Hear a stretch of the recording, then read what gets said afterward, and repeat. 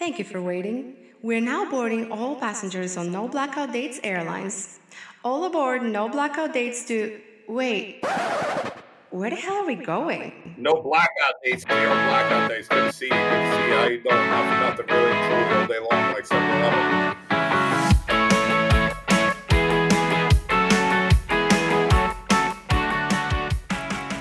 Are they the vegans of countries? Like they have to tell you that? They're the vegans, they're the CrossFitters, they're the soul cyclers. That's Canada. Before COVID started, all I wanted to do was be a travel writer.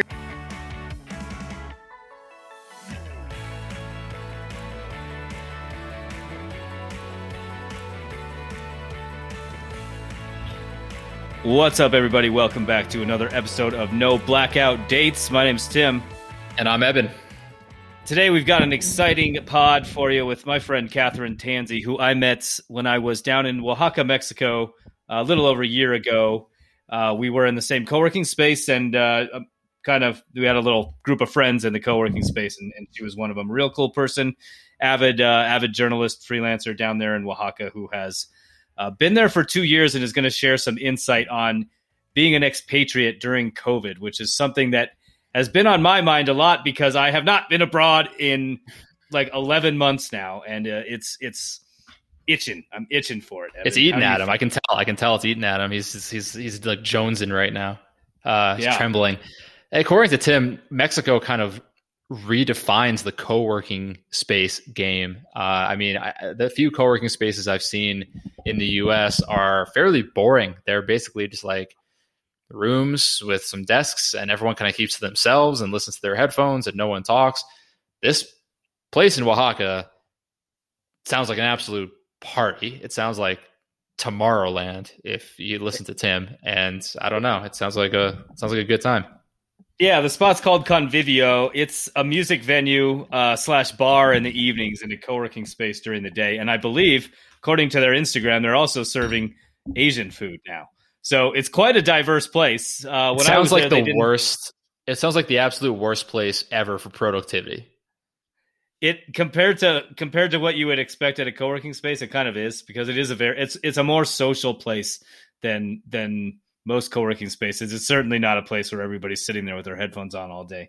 But that's kind of the thing about co-working is some people love it and some people don't. Like I personally love it. I kind of get why some people don't feel it's justified to pay to go work somewhere when you don't have to go somewhere to go to work. But to me, like I've met friends, clients, all kinds of stuff at co-working spaces over the years, and especially when I'm on the road, it's a good way to meet people. Anyway, what's going on in Fort Collins these days, Evan? Not a whole lot. I'm still keeping up my quest to learn how to golf, which is tough in the winter, but we do have a few nice days here. It was 64 the other day, so I hit the driving range, and I don't know if anyone out there who golfs can write and tell me if this is a common occurrence, but I was hitting balls at the range about 3/4 of the way through. The head flew off of my driver, just flew right off mid stroke. It was like middle of my backstroke. The club felt a little lighter, and I looked up, and the head was flying down the range, and everyone else around was just like staring at me like, dude, what are you doing?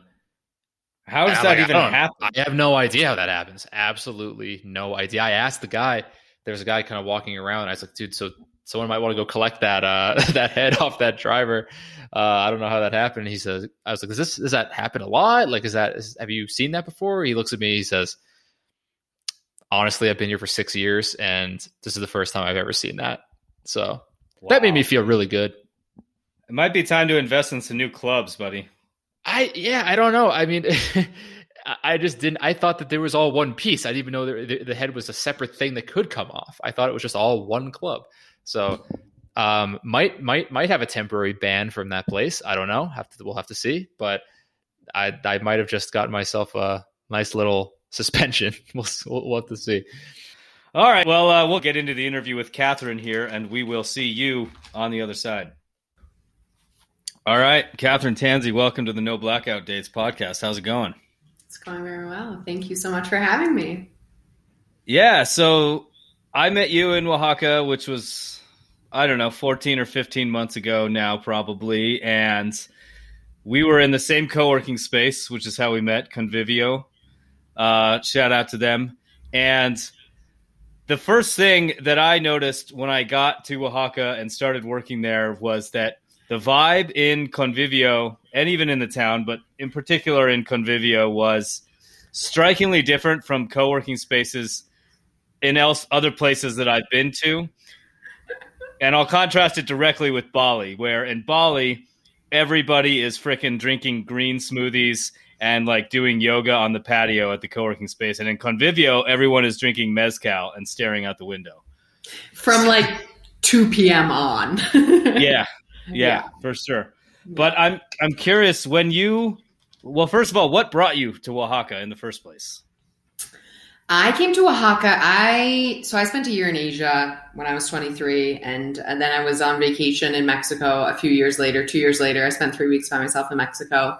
And I was thinking about returning to Asia. I didn't really know what to do, but I was on the other side of Mexico. I fell in love with Mexico. I thought, like, I would love to improve my Spanish. I could hang out here for a while. And I don't know, guys, Oaxaca just like kept coming into my life.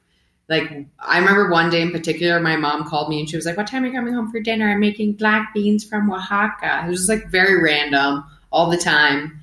And I arrived here and I thought I was just going to stay for 3 or 4 months. And that was 2 years ago. So it's definitely home now. Yeah, for sure. Well, yeah. What's the deal with getting into a community in Oaxaca? How did you find people? How did you find friends? How did you make it home? Man, honestly, like co-working space was my way in. And that was part of the reason I selected Oaxaca, actually. Now that you've asked me that question, I'm realizing that, like, I knew that I didn't want to be staying in hostels. Like, once you get to a certain age and you want to be in a place a little bit more permanently, the idea of hostels just becomes, infinitely less attractive. And right. I thought, like, okay, I've stayed in Airbnbs before. It's really hard to meet people. I need a co-working space. Also, because, like, I need to get out of my own space to get work done. But more for community. So like for me, Convivio, the co-working space Convivio was instrumental in building my community here. And you just meet people through it. And then like networking happens, right? Then you meet other people through the people you've met there. But like Oaxaca is definitely a very special place in that there are a lot of people who have decided to stay. But I think we've probably all experienced the thing like as travelers, as like when you're trying to suss out like how serious a person is about being in a place, because you get kind of sick of just 3 days here, 4 days here. Like at this point in my life in Oaxaca, I'm not interested in like hanging out with someone who's here for 4 or 5 days. Like I have a boyfriend, so I'm not looking to get laid. And also like, yeah, I've got I have friends. I'm like cool with that. So I think when you find a community center, whether it's a co-working space or if you're involved in the arts, like exhibitions or whatever it may be, and you can connect with people who are either planning on staying there for a while longer or have already developed a life in a place, like that's the way to do it. Do you think that there's any level of cultural appropriation in all of the expats in Oaxaca? And I would say particularly those that come and don't take the time to learn any Spanish, but I don't know. What are your thoughts on expatriating to a very different culture and trying to call it your home, I guess? Yeah, man, I don't know. I asked myself that question, right? And like the way I think I've made myself a little more comfortable with my own role in that is like kind of what you mentioned, like my Spanish. I speak a bit of Spanish. Like I have committed to learning about the culture and learning the language and making friends who are maybe not only Oaxaqueño, but Mexican. But yeah, I mean, there's definitely a level of that. I try not to be too judgmental or point fingers at other people because, yeah, you have to recognize your own role in it. But I mean, I definitely roll my eyes, especially when I hop on social media and I see people at places like Hierro de Agua or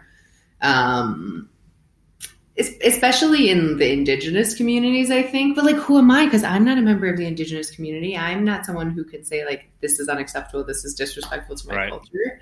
So that's where it gets really tricky, right? It's tough to get mad at Americans for appropriating a culture that you are not are representative of.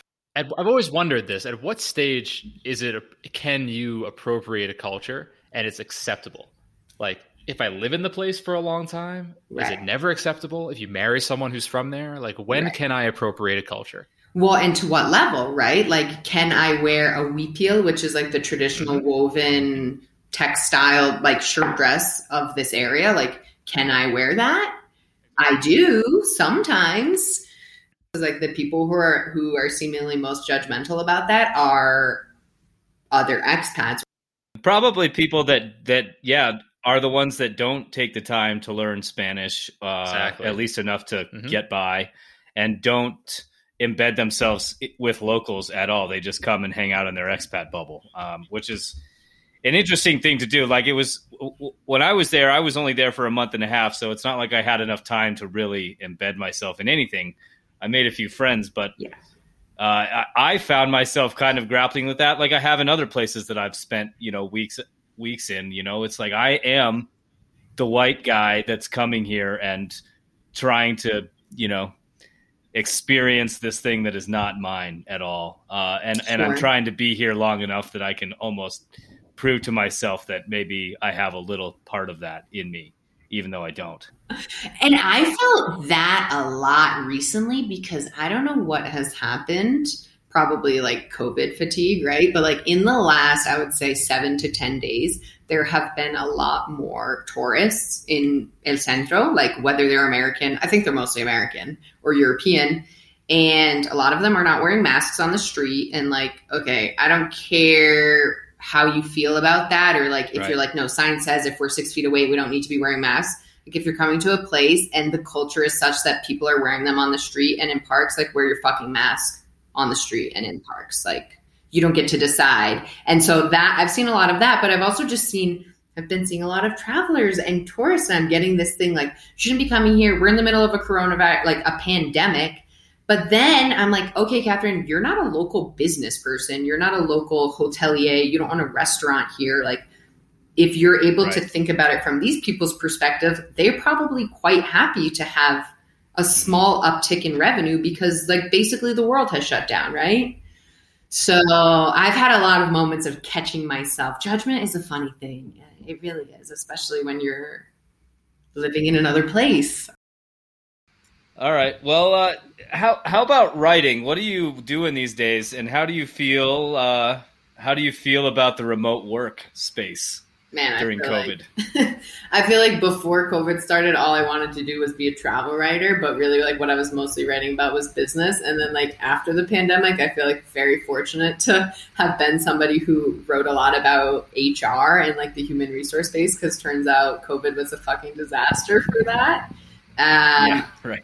But like, I mean, I think that all of the people who, I think it's going to be really interesting because for a long time, it felt like the prerequisite for having a remote job was having already been successful in a remote role. And so I think now going forward, like anybody who is a knowledge worker has been working remotely this year. So everybody has experience working remotely.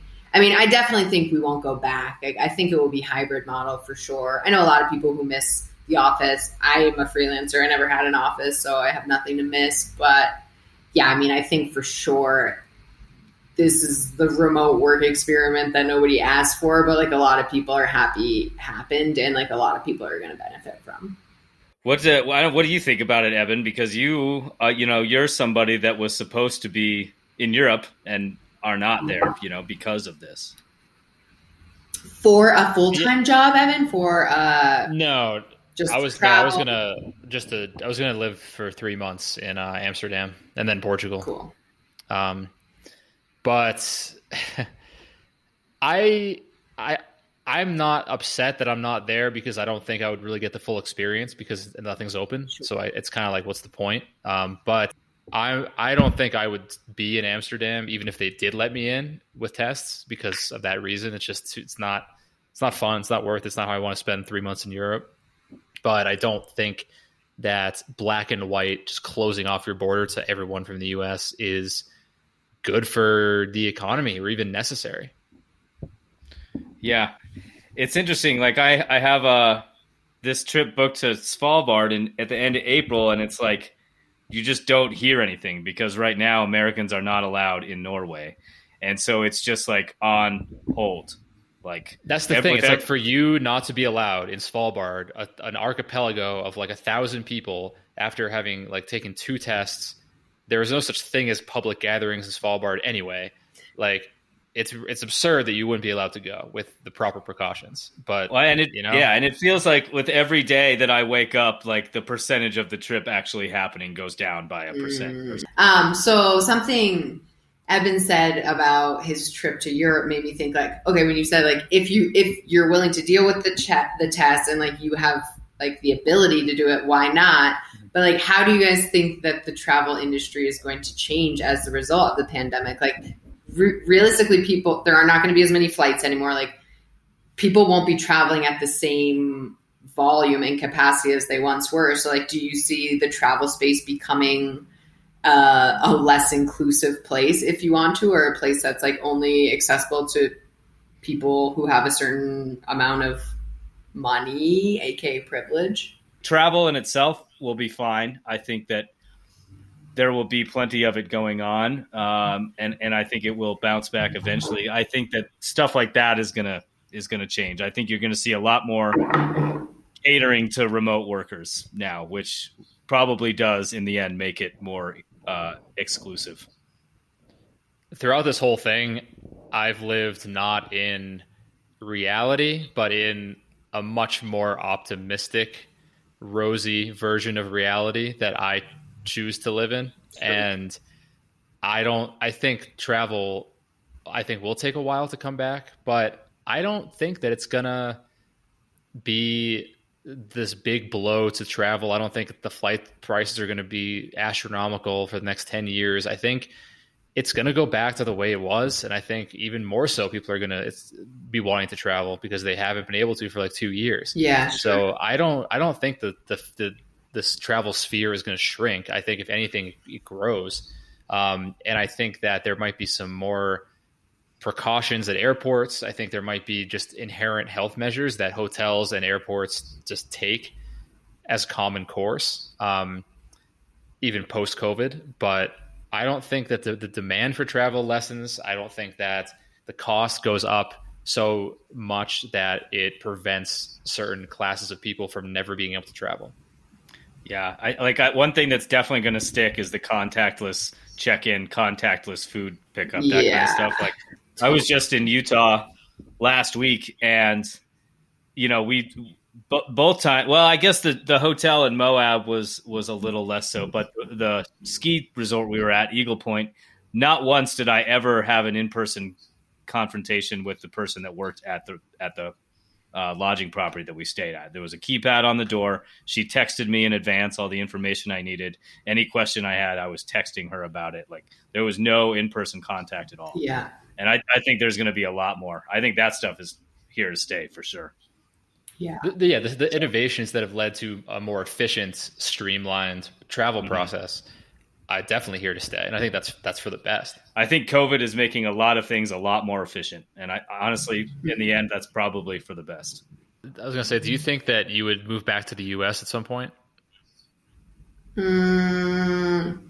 I'm like definitely a never say never kind of person because who knows what could happen. What do you like about Mexico that's so much more attractive to you than living in the U.S.? I like having a really multicultural life. My boyfriend is from Spain. I like being in a bilingual relationship. I like learning, so he is from Spain. I'm from the States. We live in Mexico. I like that I meet an international crowd of people. And I went to school in Boston, and obviously there are big international communities in all the major cities in the US and probably in some of the smaller cities as well. But yeah, I just really enjoy having an international group of friends and being exposed to cultures and languages that are not my own. I think it just makes life richer and more interesting. It certainly does for me. How is dating during the pandemic? Is this somebody you met during the pandemic, and how did that go? How did that happen? I can't even remember the last time I made a new friend. We started dating in January of last year, and we had this Yeah. But we also, I mean, by the time the pandemic started, Victor and it had been 2 months, but like he was in Spain and I was at a meditation course. Like we had only been on like 5 dates, but like it had been over 2 months. It was very romantic. And then he was like, come stay at my house with me. Like it was scary at the beginning. We were all like, what's happening? I was like, they're shutting down everywhere. Like, come stay with me. We didn't even know each other. It was so intense. We're like living together. It was a fucking mess. But a year later, we made it through. But it was, yeah, I mean, it was really, really intense. There was a lot of stress on our relationship. Like, So this guy was a real opportunist. He was like, perfect, pandemic. I can use that as like my in. He's got nowhere else to go. He's He's got to come. 5 dates. I can like skip ahead by 17 dates and just like get her to move right in. Perfect. I think I was the opportunist there. I mean, do you guys find yourself adopting Mexican cultural habits now that you've been there for so long? Is some of this stuff kind of second nature to you? And you're like, oh shit, like I definitely didn't used to do that when I lived in New Hampshire. 100%. First of all, I never use like Spanish words as I was trying to explain something to somebody like I do now, which is like, I recognize how pretentious and ridiculous that seems. But actually, when you're learning another language and you're speaking another language, a lot of the time, the wires just get crossed. Like sometimes you just can't come up with a word in either language. Right. I hate to break it to you, but you've been speaking Spanish after this interview, and I didn't know how to like tell you without being awkward. But what was your craziest time in Mexico, Tim? Your craziest experience? On Dia de Muertos, that was one of the craziest nights of my life. We were up in this small town partying with the locals until like 6 a.m. It was nuts. Do people eat sugar skulls there, or is that? I don't think so. In fact, I was like, what is that? I was like, I don't even know what that is. No, man. It was all mezcal. That was the whole month. That's the thing though, like Is that an American appropriation? Because to me, like Dia de los Muertos is sugar skulls. Like the two things are just synonymous with each other. Yet now I think that it's just an American. They're like a Dia de los Muertos snack that I think Americans may have created. That's just like a giant skull. It's all sugar. It's 100% sugar. There's no other ingredient but sugar. And you just like, I think you might die if you ate the whole thing. It's like, I'm like picturing something you might find in an Easter basket but instead is like in October for Dia de los Muertos. I don't. Neither of you know about these? No, I mean here, like there's the man. candles that are shaped like the skulls, but like I've never saw people. I mean, I've only been here for 2 years. Yeah, they're called calaveras. Calaveras, representation of a human skull, often applied to edible or decorative skulls made from sugar or clay. Don't eat the ones that are made from clay. right. Yes. I don't know about these. I did not try one of those. I had never heard of them until now.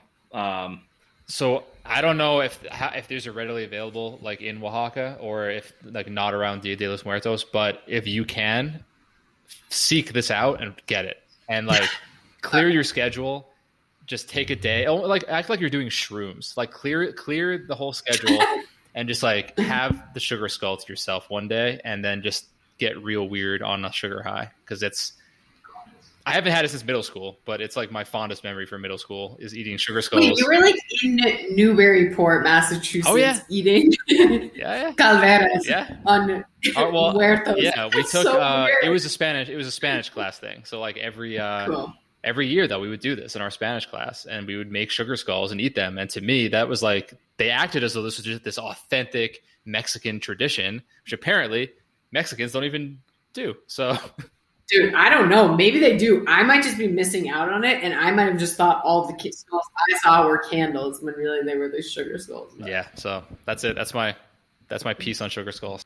Last question, then we're gonna move into our next segment, which is the listener question. But this one is something that we've started asking lately. At least I have, and what makes when you're traveling, what makes someplace a good place to stay versus what makes something a bad place to stay. Long term. Okay. Things that make a good place to stay long term is an established community of other people who are interested in the thing that you're doing. Like for a lot of people in Oaxaca, they're interested in textiles, they're interested in ceramics, they're interested in art. So it's a really, really great place to come if you like have legs to stand on in any of those areas. I think that if you can find like a common thread by which to connect with people initially, it makes it a lot easier to develop friendships. And then like things grow, right? And you can connect with people on lots of different levels. What makes a place a bad place to stay, I think, is if it's like too one-dimensional. Like you don't want to stay in a party place. You don't want to stay in a place that is like so tranquil that there's no social life. Like, especially for me, I like a little bit of balance. So I would look for places that have that. For me, it's access to nature and also like cultural activities. So like Oaxaca has incredible restaurants, cool museums, and then like you can hop on a bus and be in the mountains in an hour, which is just that was always special. my favorite thing about Oaxaca, actually, is like the city itself is really vibrant and small and walkable, but you can also get out to the mountains and go hike and mountain bike and do whatever you want like really quickly. It's almost like the Denver of Mexico in that sense, actually. Very different weather, but just a side note for anyone listening, Oaxaca is not spelled Wahacka as I thought it was like 3 years ago, probably.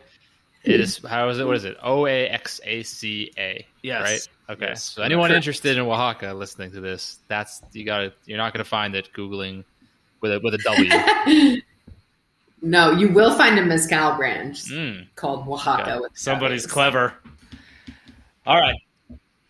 So we're going to move into our listener question now, and this one is very appropriate, and we can probably have a good, lively conversation about that. This question is from Rachel in North Dakota. She says, I've always wanted to go to Oaxaca for the Dia de Muertos, but I'm afraid that it's too cliche. If I go, what should I do? Eat Oh sugar my God. skulls. And so here, this is the thing about this question. Like, we came to Oaxaca because we wanted to go there, but we intentionally made sure that Dia de Muertos happened while we were there.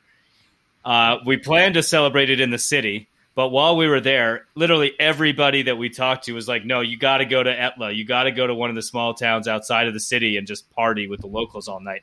And so we did that, and it was like, I will never forget that night. It was one of the most incredible experiences I've ever had. I was not on drugs, but I felt like I was on drugs. Like it was that like mind fucking of an experience. Like it was unbelievable. So if you do go to Oaxaca, I would further that. I would say, go with like Quixote Adventuras, go to a frickin' tour and have them take you out of the city to party.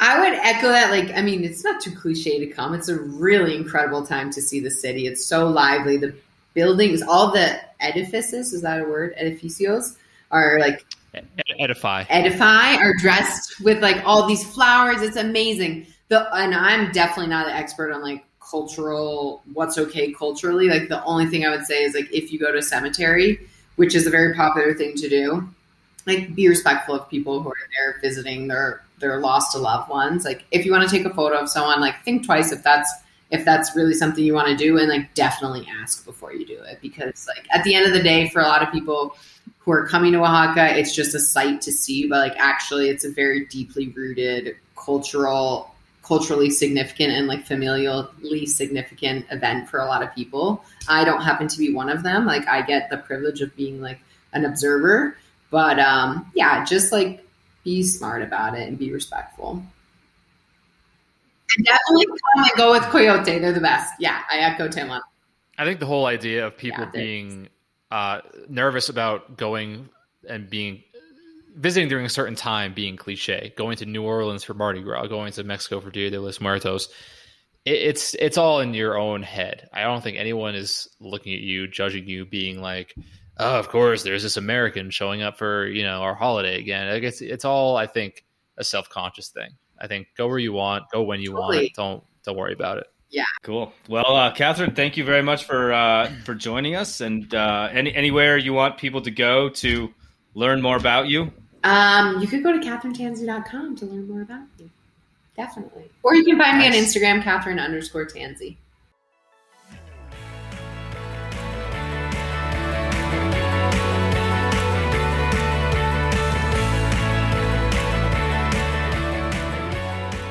Okay, here we are in the hot takes section, and we're going to put Eben on the hot seat first. Okay, Eben, question number 1. Are Boston accents bullshit? And the reason I ask this is because you don't have one, and Alex Boylan seems to have pretty easily ditched his. Yeah, I don't blame him for discarding it. I hate the Boston accent personally. I think it makes it's impossible for me to say this without sounding like a douchebag, but I just feel like it makes you sound like you never graduated from 3rd grade. And there's obviously different degrees of it. There's like the super, super heavy, and then there's the kind of having a hint of it. A hint is fine because that kind of, I like hearing that elsewhere because that makes me, even when we did, we interviewed Alex and even Gareth, who's from West Newbury, they both have a hint of that accent. And I kind of like that because that's just, it reminds me of something I'm familiar with. Reminds me of home, but a strong accent, no. Do you think the Coloradoans have an accent? I don't think Coloradoans have an accent, but I think Coloradans have a dialect. I think for sure. But what do you mean dialect? Like words they use? Like, yeah, I think it's similar to the Southern California accent, maybe, or dialect, probably maybe not as distinct as that, but I think it kind of goes like that. Like it's something that kind of reflects the outdoorsy lifestyle of Colorado, whereas like, well, like what's your dialect? What's some words that you would use that I would not use from New England? Stoked. I say bro a lot. I do say bro a lot. I can't get away from the fact that I do that. I think everyone says bro. I'm trying to think if I've heard any Colorado or like words. just like I will say ski-centric words like pow and shroup and stuff like that. That if you're not involved in that scene, you would be like, what is this idiot talking about? I mean, I don't speak in those terms, but if someone says pow to me, I know what they mean. I don't think they're narrating like a 90s era comic book to me. I know they're talking about snow, but I will say I think the one accent, when the Colorado accent does come out, the one instance I've noticed it is when people from Colorado say the word Colorado. Yeah. Because I say Colorado. I think everyone else says Colorado. People from Colorado say Colorado. Yeah, they do. And that's how you know someone's from Colorado. It's funny that you say that because I actually wrote about that in a Matador article like 6 years ago. Like one of my first ever articles for Matador was about it was one of those cultural identity pieces, like how you know you were born and raised in Denver. And one of my main subheads was less rod, more rad. And it's like it could not be more true. And I'm sure that comes into other words too. The rad and in place of the rod. I can't think of it because the only time I hear it, it's just so pronounced when it's like, oh yeah, like I was in Colorado. I'm from Colorado, not Colorado, Colorado. And it's very noticeable to me. And you say it all the time. I notice when you say it, but no one else besides Coloradans pronounce it that way. And you gotta think that we're all doing it wrong and you guys are doing it right because you're from there. Well, it's funny. I have since thought about that point. For whatever reason, I don't remember anything else I talked about in that article, but I remember that point. And I have many times thought about that point and been like, was that right? Like, do Coloradans that are native actually say rad, or is it just me and my friends? But I think it actually is a statewide thing. So, yeah. Yeah, I'll pay more attention now to like other instances where the rad replaces the rod. So for a very distinct place, not too much of an accent, unless you're me and you assign Coloradans a strange Canadian accent all the time. Oh, going for a hike today, bud. Oh, hey, yeah, it's really cosmopolitan. Ooh, you're gonna hit up Tim Hortons, get a nice brekkie sandwich, eh? So we're gonna get back to the accents in a minute because I have another question about it. But I want to diverge real quick for a moment about the Canadians. Do you? Because one thing I've noticed, and I read it again in a New York Times article this morning, Canadians always refer to their own cities as cosmopolitan. If you are ever talking or reading about Canada and it's a Canadian doing the talking and they're talking about a city in Canada, they always put the word cosmopolitan in front of cities.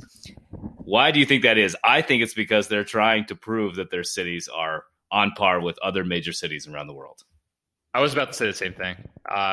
Yeah, I think this is one of those situations where our takes are probably exactly the same, because I think that this is in line with what I've been saying for the last. This seems to come up in the last like 6 episodes about Canadians, but I feel like Canadians are on an endless quest to prove that they are relevant, especially with regard to their neighbors to the south. And by using the word cosmopolitan, it's that's it. It's like check us out. Like we have shopping malls, we have skyscrapers. Like don't sleep on us, America. Like we're coming, we're up here, and yeah. So that's exactly how I feel. I don't know what's the definition of the word cosmopolitan. Well, it's always used in this tense to mean modern and cultural, you know. And it like the term that it was used. It was in an article by a writer that I actually really like from New York, from Canada. He lives in Montreal. His name's Dan Bolevsky, but he put cosmopolitan in front of Canadian cities. And literally the paragraph would have been just fine and perhaps better if he would not have used the word cosmopolitan. Cosmopolitan, adjective, including or containing people from many different countries. So it's a multicultural designation, which is same thing. It's like we were talking about before. Canadians are, I would say, probably more worldly than Americans. I think they have a more global awareness, which is a good thing. But it's not just about having the global awareness. It's about letting everyone know you have a global awareness. Oh, yeah. Are they the vegans? Are they the vegans of countries? Like they have to tell you that?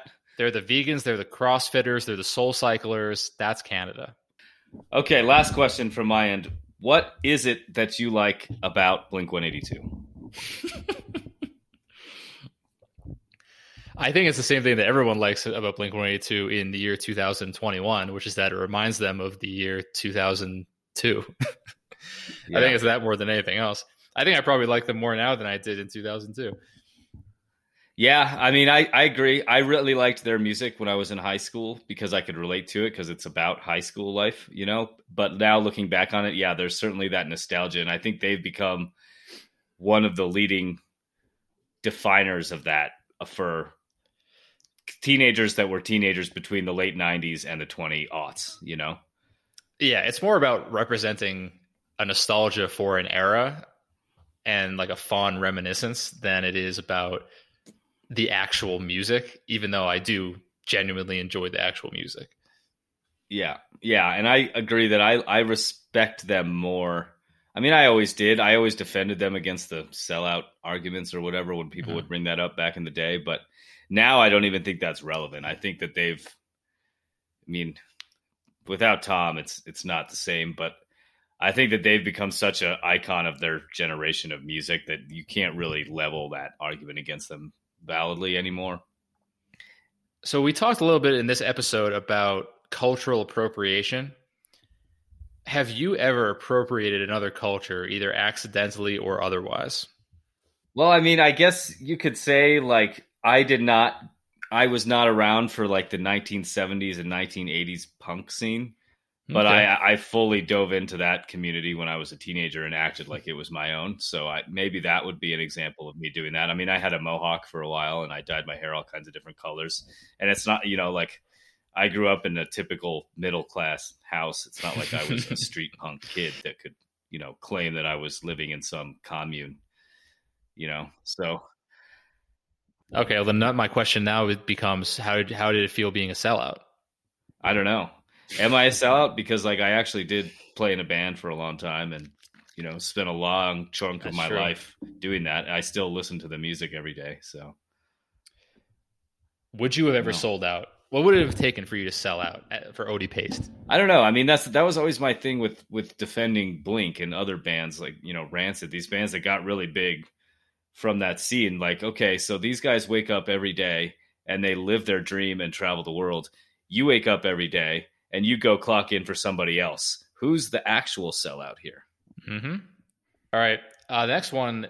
There was some news recently about Amsterdam moving its sex workers out of the red light district, essentially canceling the red light district and moving everyone to an area outside of the city where they weren't as couldn't be as big like tourist attractions in an effort to kind of improve the image of Amsterdam, make it more family friendly.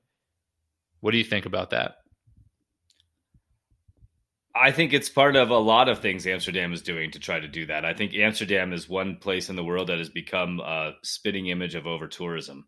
And the red light district has kind of been a part of that, along with the cannabis coffee shops and just the whole central town culture. Amsterdam probably needs to take steps. I don't know if that is the right one.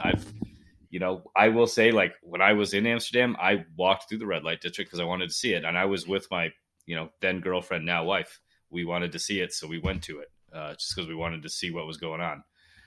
And it was interesting. It was part of our experience in that city. So I don't know. I think it will drastically affect the tourist experience there, because I think a lot of people, whether or not they actually participate in the red light district, a lot of people like us walk through it just to see what's going on.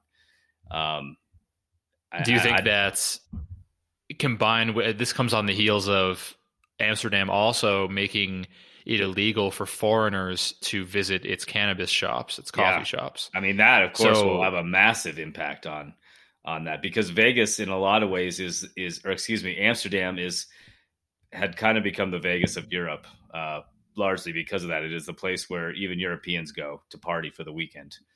I remember, when we were in Switzerland at a hostel talking to the bartender, and he said that. He was like, yeah, when we want to go party for a weekend, we get on a plane and go to Amsterdam. Do you think that it does more harm than good, or detracts from what everyone loves so much about the vibe of Amsterdam, that it is this kind of Sin City light of Europe? Yeah, I mean, I think that it will detract from that a little bit, but I think part of the motivation there is that there are different groups of tourists that visit Amsterdam. Amsterdam has a lot of cultural attractions, a lot of museums, a lot of historical tours that you can do both on foot, bike, and on the water. And in general, I would say that the tourists that come there to smoke weed are not the highest spending tourists. So by sidelining those people, they're honestly, from their perspective, and they're probably valid in this opinion, making the city more appealing to the residents and the tourists that come for other reasons. Other cultures having a more kind of sex positive outlook on their society, and not attaching shame to sexual expression. And that has always been very Amsterdam-esque in my mind. Like they just put it front and center. It's in the middle of their historic district. Like families can like walk through the red light district, and it's like, it's kind of become this mainstream cultural thing, the way that Amsterdam and the Dutch view sexual expression, almost, that it's become part of everyday life. And it compared to the way that we handle it in the US, where it's almost more repressed and shoved off to the side in backlit rooms of strip clubs, and you can't see it. And I almost feel that it's a shame now that they're going to lose that aspect that makes them so unique, not just in Europe, but in the rest of the world too. I agree. I think that, having a more sex positive approach is good for society in general. And I think Amsterdam has been, and that country in general has been a good example of that. However, I think that there could be the argument saying that they are going back to their roots with that by moving it away from the people that come there to exploit it and don't understand the sex positive aspect of it, and just view it as like going to hook up with a prostitute. The whole GameStop fiasco with the investing, is this, do you think, the start now of a new phase and trend of bro investing? I do think it's going to be a trend. I don't think it's a new one. I think there has been a lot of that. I mean, I will say that a lot of the investments I've made are based off of blogs that I've read and my own feelings about, the future of renewable energy. But honestly, I think there's always been a bro aspect to investing. I think that the term finance bro exists for a reason. And I think that a lot of those now small time investors trying to get in on that they come at it from an angle that they think they're like this kind of punk rock underdog that's going to come in and mess up the system, but really they want the same thing as the big dog and the hedge funds and everybody else that's putting money into Wall Street. It's really all the same. Yeah, it's this David versus Goliath story that's kind of being perpetuated. You know, the little guy, to use an apt expression, the Robin Hood story of like, oh, these rich guys are trying to they're so greedy and they're always keeping the little guy down, and look at us, like we're just this band of merry robbers who are taking from the rich and giving to the poor. It's like, if you had the chance, if you had enough money to invest in a hedge fund, you'd fucking invest in a hedge fund, right? And you'd be that big guy. So it's more about how people choose to broadcast their own experience to the public and to their followers. Yeah, you know, the thing with Robinhood is I think it's great what they've done to push stock trading costs down, the actual costs of the trade, so that now TD Ameritrade and the other major players have bailed on charging a fee to trade a stock. I think that's great. I personally have taken advantage of that. I think it's awesome. However, I don't think there's anything that's like Robinhood-esque about investing in stocks. Like, you're not, just because you are making money on a stock that you invested in doesn't mean somebody else needs to be losing money. You don't need to be taking money from anybody else. Like, they're not inherently, other than the fact that they've kind of changed the game from that perspective, which they did by getting rid of the fees. That's great. You can't take that away from them. But the actual investing in the stocks, they're not doing anything different. Anybody could have always gone and bought GameStop stock. Anybody could always go buy into Vanguard with $100. You don't have to be a millionaire to do these things. And to be honest, you never did. Yeah. Yep, that's a good way of summarizing it. That's it for me. Cool. Well, that's going to do it for another week of No Blackout Dates. Please head over to Apple, shoot us a review, let us know what you think. Let us know what you thought about the whole GameStop fiasco. I will say that I was kind of with Evan. I wasn't in favor or against it, really. I just honestly kind of thought it was ridiculous. But we'll see you next week.